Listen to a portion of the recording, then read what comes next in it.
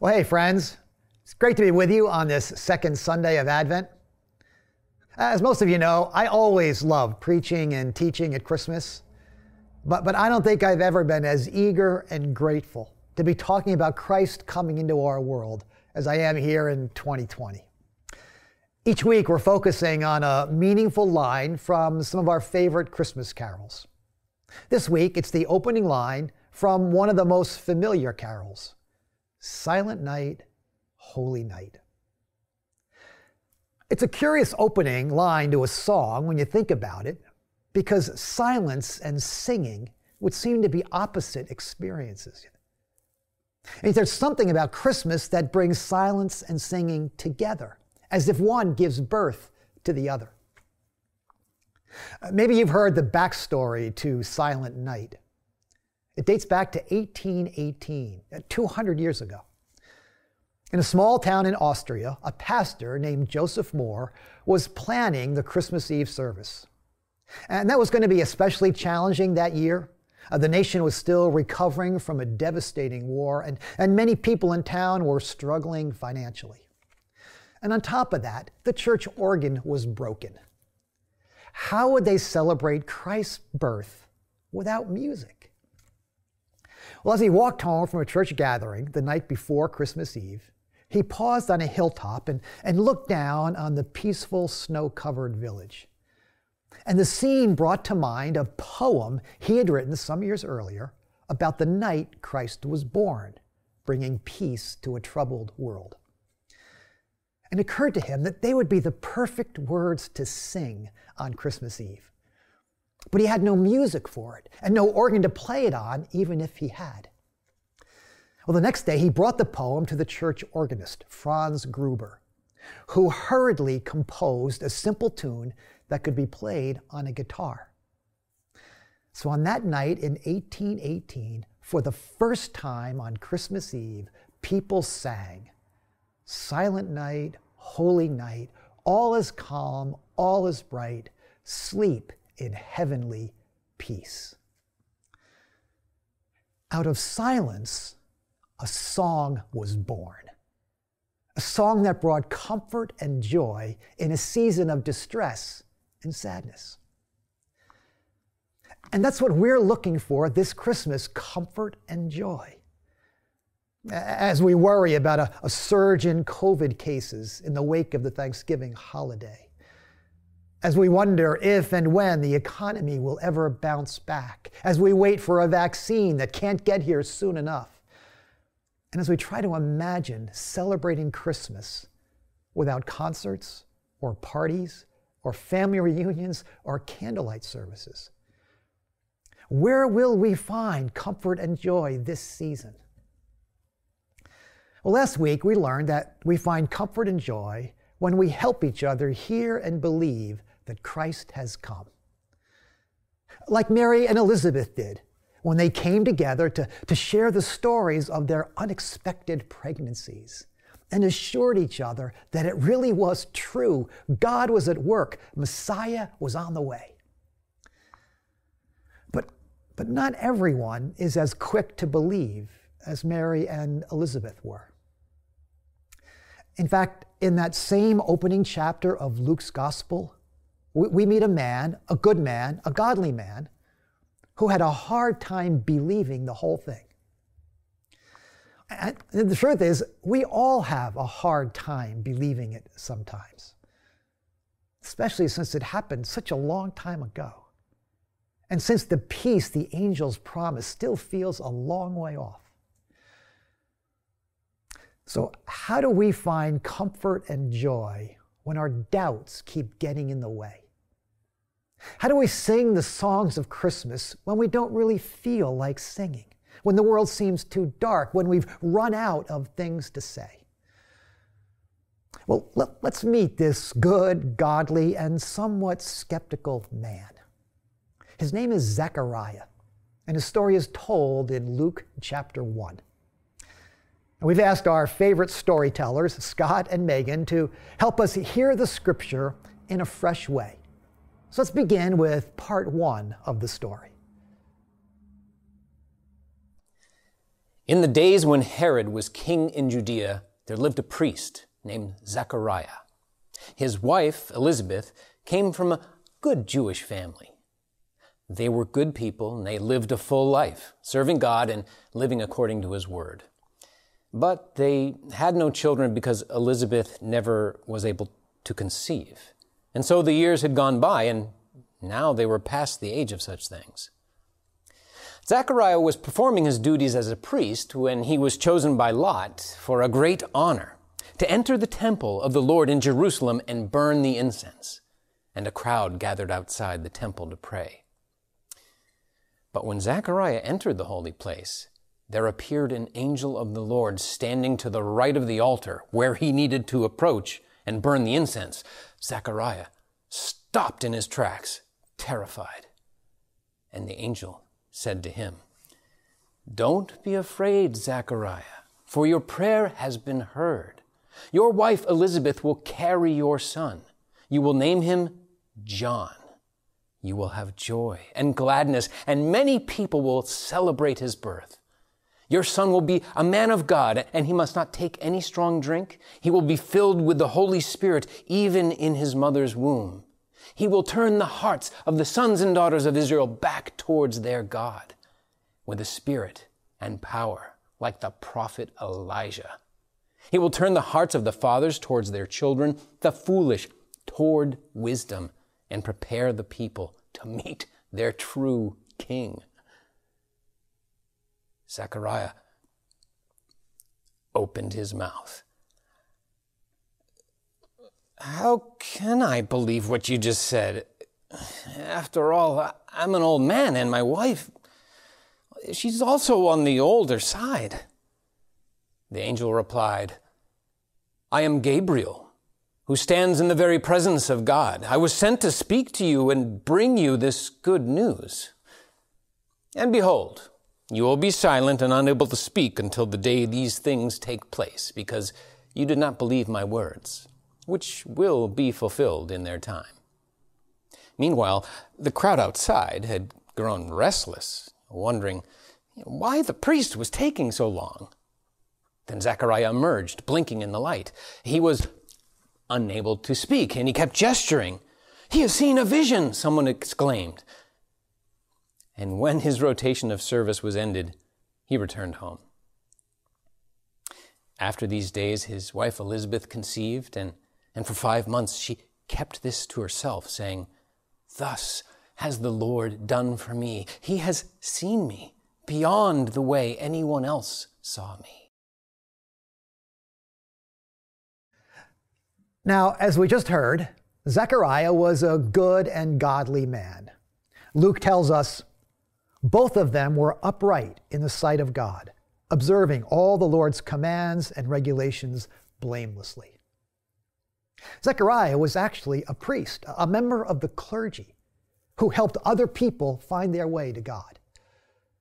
So Zechariah was a good and a godly man, but he was also a disappointed man.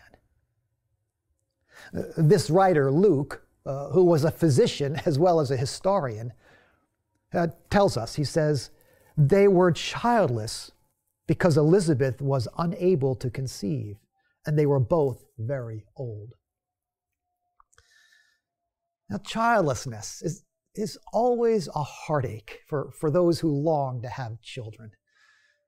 And it was especially so in those days, because it brought with it a certain shame and disgrace, as if something was wrong with them. And even though they're well past the childbearing years, it seems they'd never really gotten over their disappointment.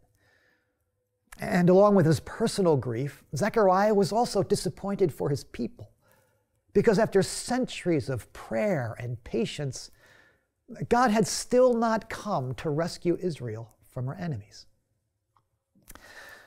But on the positive side, here in the twilight of his career, Zechariah had finally been selected to enter the holy place and offer incense at the altar. Now, this was a once-in-a-lifetime experience, the ministerial equivalent of being named starting pitcher for a World Series game or playing first violin in Symphony Hall. It was a great honor. But as he entered that holy place and approached the altar, he was startled by the appearance of a heavenly being waiting for him there at the altar. This was terrifying. Had he done something wrong? Was he in trouble?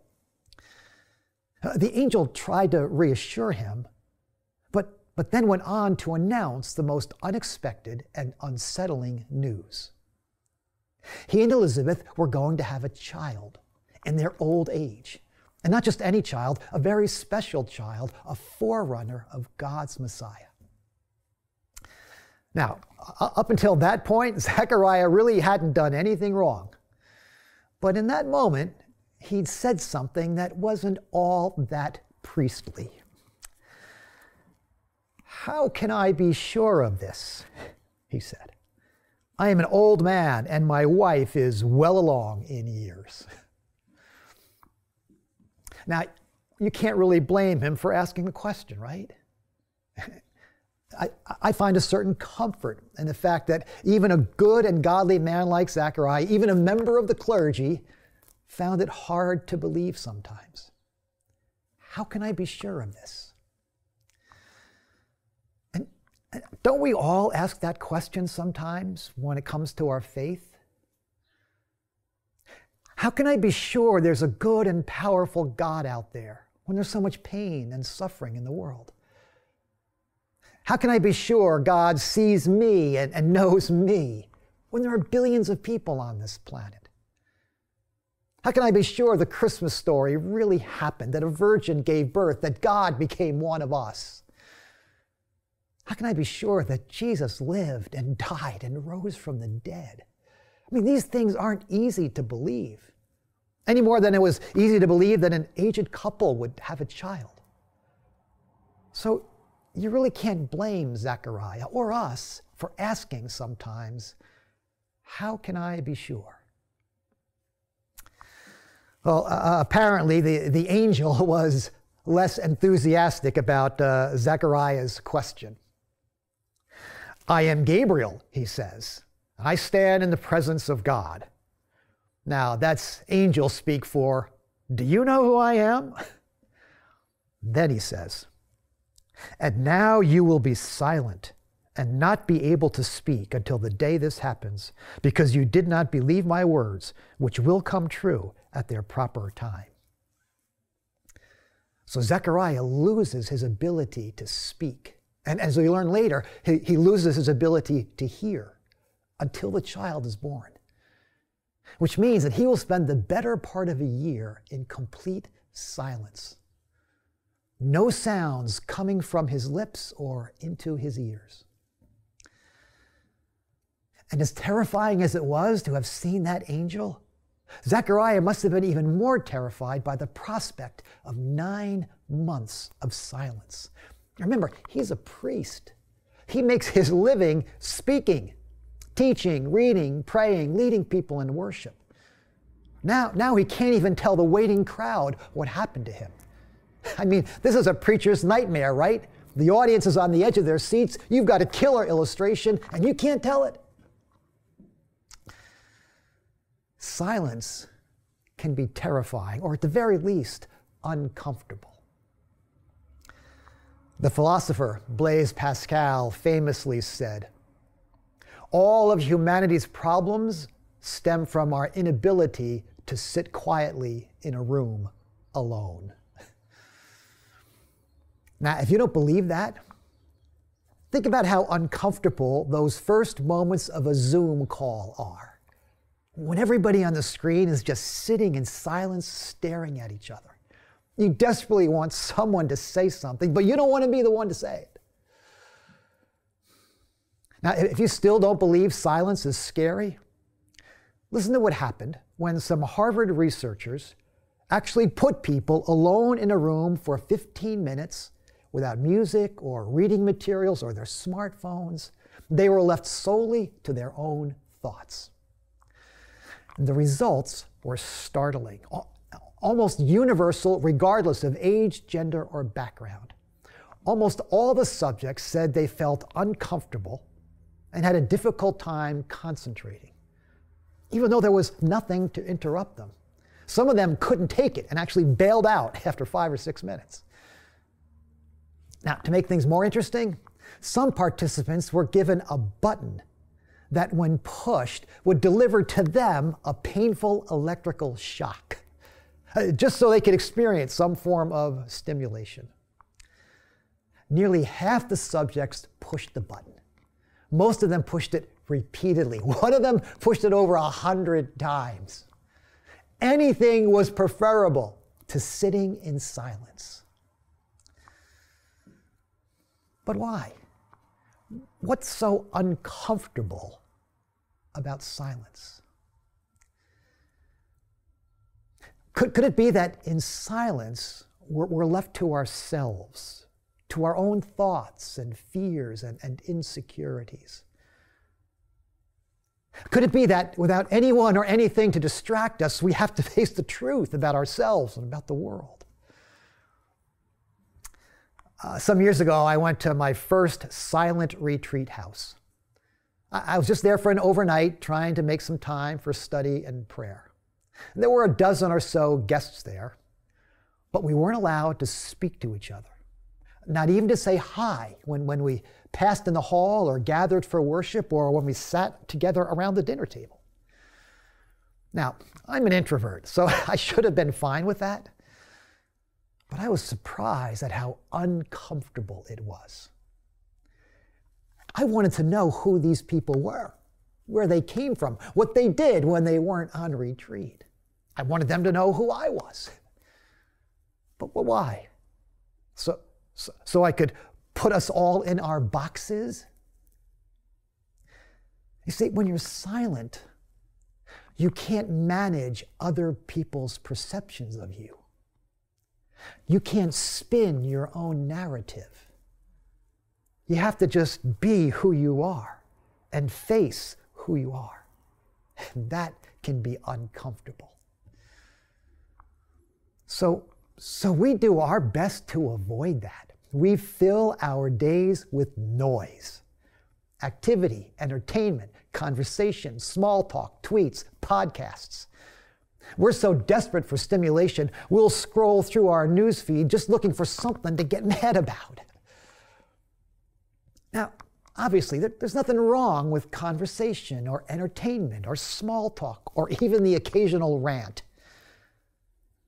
But constant noise, nonstop stimulation has a smothering effect on our imagination. It rattles our nerves. It disturbs our peace. It short circuits our psychological well-being. It actually prevents us from being and facing our true selves. It keeps us from engaging the real world and the real people that are right in front of us. Silence can be terrifying, but it can also be just what we need. As awkward and uncomfortable as those silent retreats are, I've had some of my richest experiences of God's presence on those retreats. And they almost always involve singing, alone in my room or out in the woods somewhere. So this pandemic has imposed a certain silence and solitude on us that we're not very happy about. And we're especially unhappy about it at Christmas. No travel, no trips to grandma's house, no office parties, no carol sings, no Nutcracker Ballet or Handel's Messiah or Radio City Music Hall, no Faneuil Hall Christmas tree lighting, no candlelight services. It's enough to make you want to push a button and shock yourself just so you can feel something.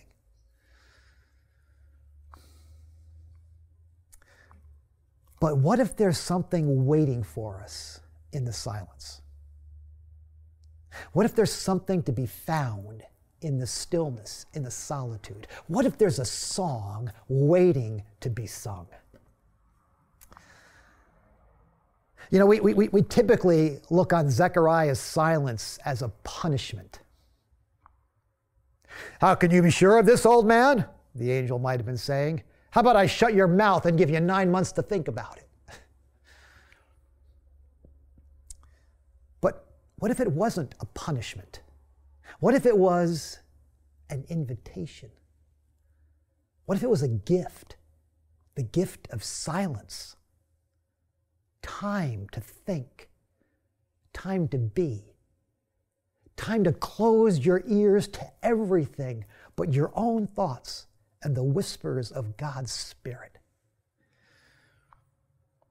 Because as it turned out, something remarkable happened to Zechariah in those months of silence and stillness. It didn't happen to him as much as it happened in him. Let's have Scott tell us the rest of the story and see what might be waiting for us in the silence. The time came for Elizabeth to give birth, and she safely delivered a son. And her neighbors and relatives heard what the Lord had done for her, and they rejoiced with her. On the 8th day, they prepared to circumcise and name the child according to the custom.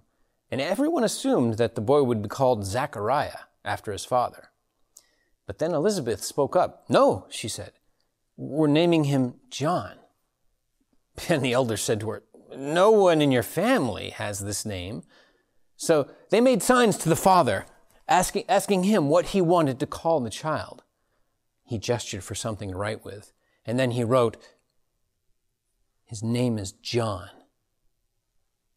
Everyone was speechless, but not Zechariah, because immediately his voice returned, and he spoke, praising God.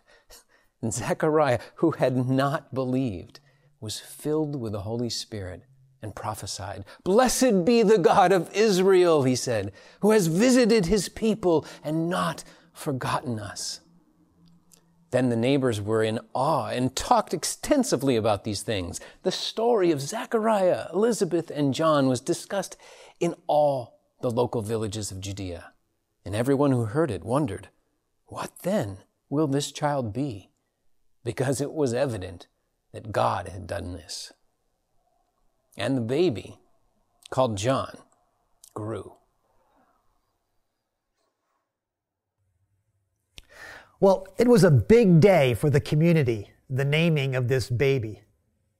You get the impression that Zechariah and Elizabeth were a much-loved couple. The whole town had celebrated with Elizabeth when she became pregnant.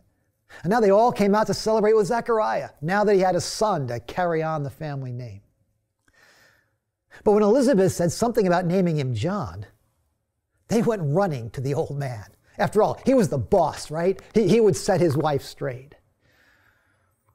Well, the text doesn't tell us this, but I like to think that Zechariah gave his wife a knowing glance as he took that wax-covered tablet in his hands. And as the crowd leaned in and watched, he soundlessly carved into the softened wax, "His name is John." And at that moment, words came tumbling out of his mouth. Not just words, but a song. It's the second song recorded in Luke's gospel. We call it the Benedictus. And the first words of that song, the first words to come out of Zechariah's mouth after 9 months of silence were, "Praise be to the Lord, the God of Israel, because he has come and has redeemed his people." Well, Zechariah has come a long way from, "How can I be sure of this?" He not only believes that God will do it, he's convinced that God has done it, all of it. He's granted them a child in their old age, and he's come to redeem his people.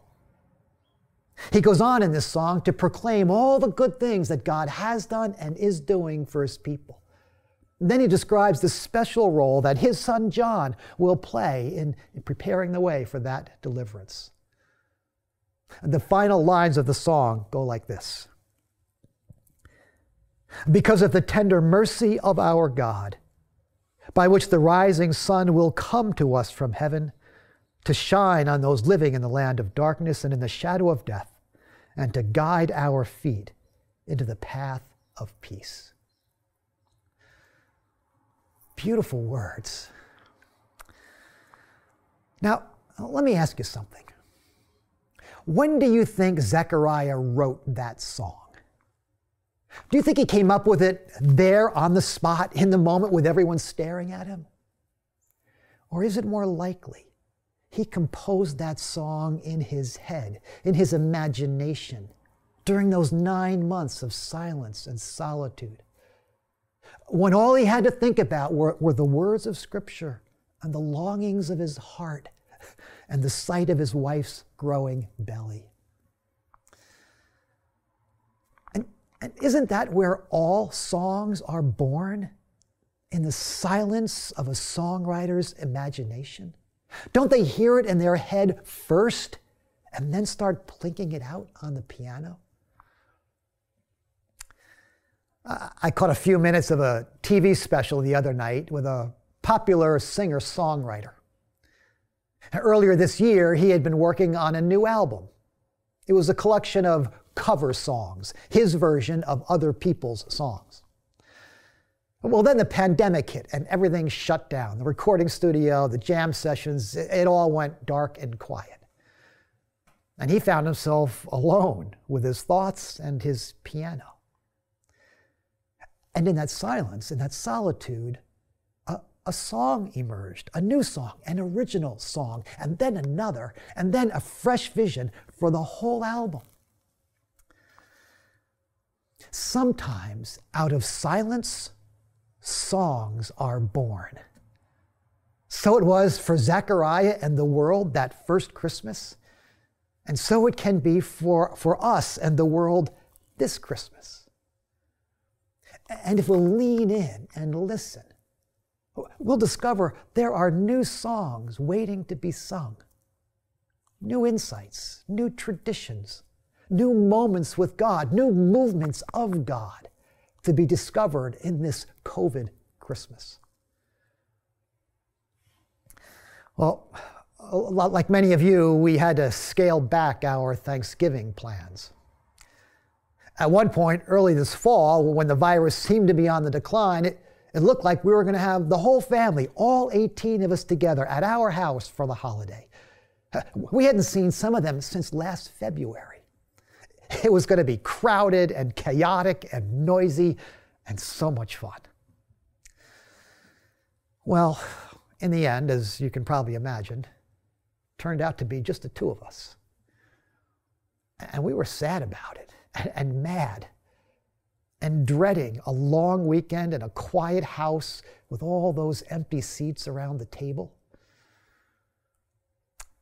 But to our surprise, it ended up being a meaningful and even memorable Thanksgiving.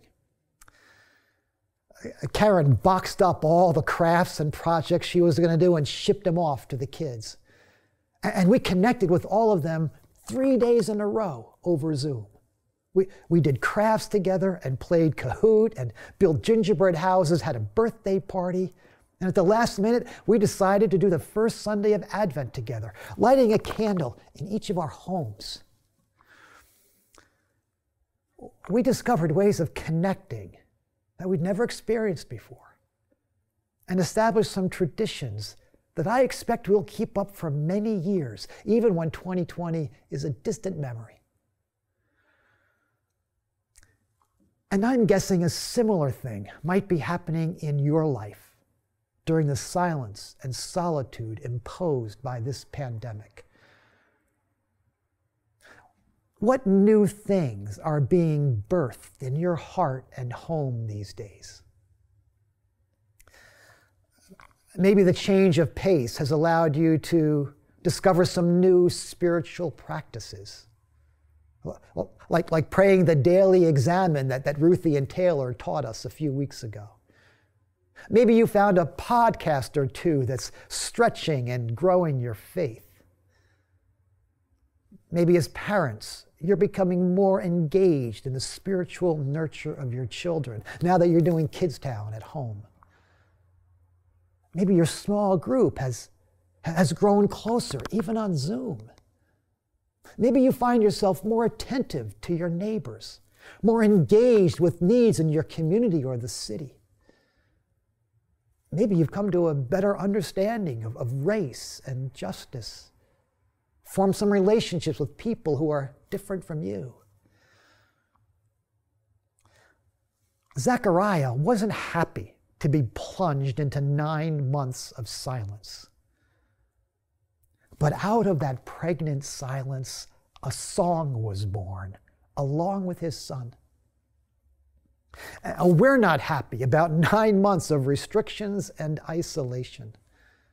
But if we'll lean into the silence and the stillness, we might just hear some new songs being sung, some new practices and relationships being formed, some new traditions being established. So it turns out we can find comfort and joy this Christmas if we'll quiet ourselves long enough to hear a new song. We can find comfort and joy at Christmas when we quiet ourselves long enough to hear a new song. Well, as we finish up, let's come back to that familiar carol. Was it really a silent night when Christ was born? I mean, it makes for a sweet opening line to a song, but what was it really like around that manger? I flipped ahead to Luke chapter 2, which is the only account we have of Christ's birth, and was surprised to discover how quiet it actually was. I don't think I'd ever really noticed it before. When you read Luke's account of the night Christ was born, no words are recorded. Joseph doesn't say anything. Mary doesn't say anything. The cow doesn't say anything, in spite of what the cartoons tell us. Yeah, but what about the shepherds? I mean, they were a rowdy bunch. Surely they must have made some noise. Not according to Luke. Luke tells us that the shepherds spoke to each other as they made their way to Bethlehem, and that they spread the news to the town as they made their way back to the hills. But around the manger, not an earthly word is spoken. The only sounds we hear in Luke 2 come from heaven itself, as the angel announces Christ's birth, and the heavenly hosts burst into song. And it brings to mind the opening line of another Christmas carol, not quite as familiar. Let all mortal flesh keep silence, and with fear and trembling stand. Ponder nothing earthly minded, for with blessing in his hand, Christ our God to earth descendeth, our full homage to demand. It really was a silent night and a holy night when Christ was born. So let me invite you to lean into the silence and stillness and solitude of this Christmas season. There will be fewer parties to attend, fewer trips to the mall, fewer services at church, and we'll miss them. But let's not miss the opportunities provided by that silence and that solitude. Sit quietly in front of your Christmas tree. Step out the back door and look at the stars before turning in at night. Go to the bookstore or go online and find yourself an Advent devotional. Spend time in the scriptures. Read them to your children or your grandchildren, even if you have to do it over Zoom. Let's do what Mary did. Let's treasure these things and ponder them in our hearts. Because we'll find comfort and joy when we quiet ourselves long enough to hear a new song. And we'd like to provide you with some of those moments right now as we finish up this service.